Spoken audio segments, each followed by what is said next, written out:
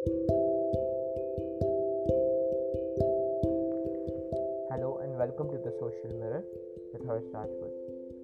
Bitcoin's timings could not have been better. The original cryptocurrency came into being in early 2009, a period right after the global financial crisis got underway. When trust in national governments and commercial banks was its nadir in the US and other Western countries, the notion of being able to conduct transactions without the use of central bank money and without the intervention of a financial institution had immediate appeal.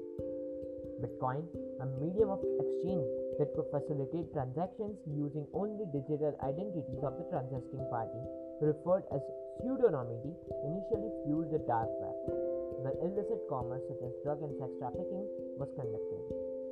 As it gained in popularity, it became apparent that its users' anonymity could not be guaranteed.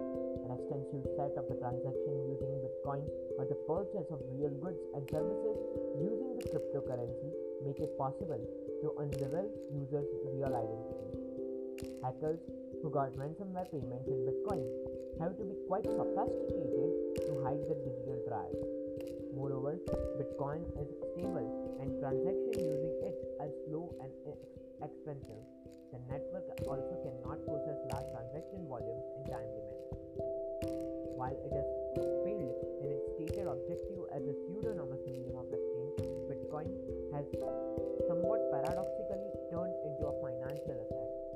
Since Bitcoin lacks intrinsic value, its adherents seems to believe that its scarcity is the basis for its high price. But scarcity by itself can hardly be a durable source of value, and at this stage, the sky-high price of Bitcoin and similar cryptocurrencies seems to reflect pure speculative plays, with their value dependent entirely on the investor's gain.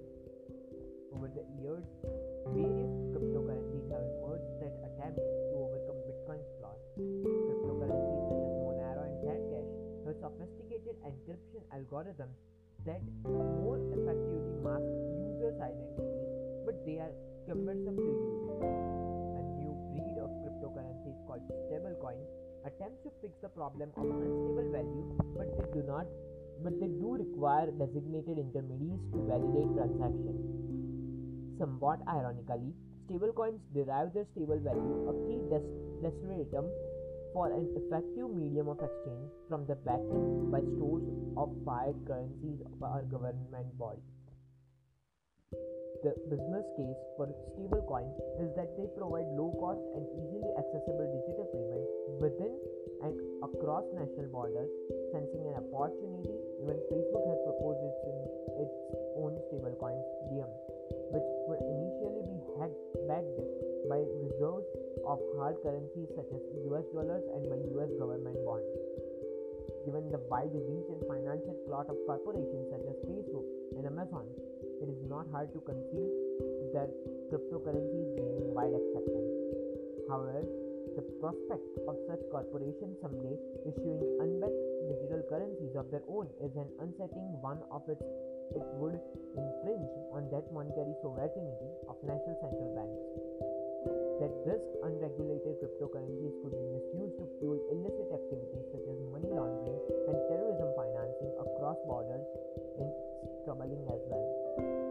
China's ban on Bitcoin and other cryptocurrencies highlights how some governments see them as threats. Other governments too are pressing hard to regulate cryptocurrencies and related speculative financial products. They also pose a financial risk, especially in the new retail investors who might not understand the risk of investing in cryptocurrency assets. This is not to say that cryptocurrencies have not generated any real benefits. The technology that underpins Bitcoin, referred to as blockchain, is finding uses in other areas of finance as well. It will soon be possible to conduct a broad range of transactions, even purchasing a house or a car, without traditional intermediaries such as lawyers and real estate brokers. Of course, even if ownership transfers of various financial and physical assets can be conducted on public digital ledgers using the blockchain technology, governments will still be need to enforce property and contractual rights. Equally important, central banks have started designing their own digital versions. Countries such as Japan and Sweden have initially initiated trials, and many others, including India, have plans to do so. Thus, cryptocurrencies are indirectly hastening the demise of physical currency. While the future of cryptocurrency as financial assets is murky, they have clearly set off a revolution that will make low-cost digital payments broadly accessible. These new technologies will also help democratize finances by making a range of basic financial products and services easily and widely available to the masses. This might well be the true legacy of Bitcoin, one we should be thankful for. Thank you and see you in the next episode.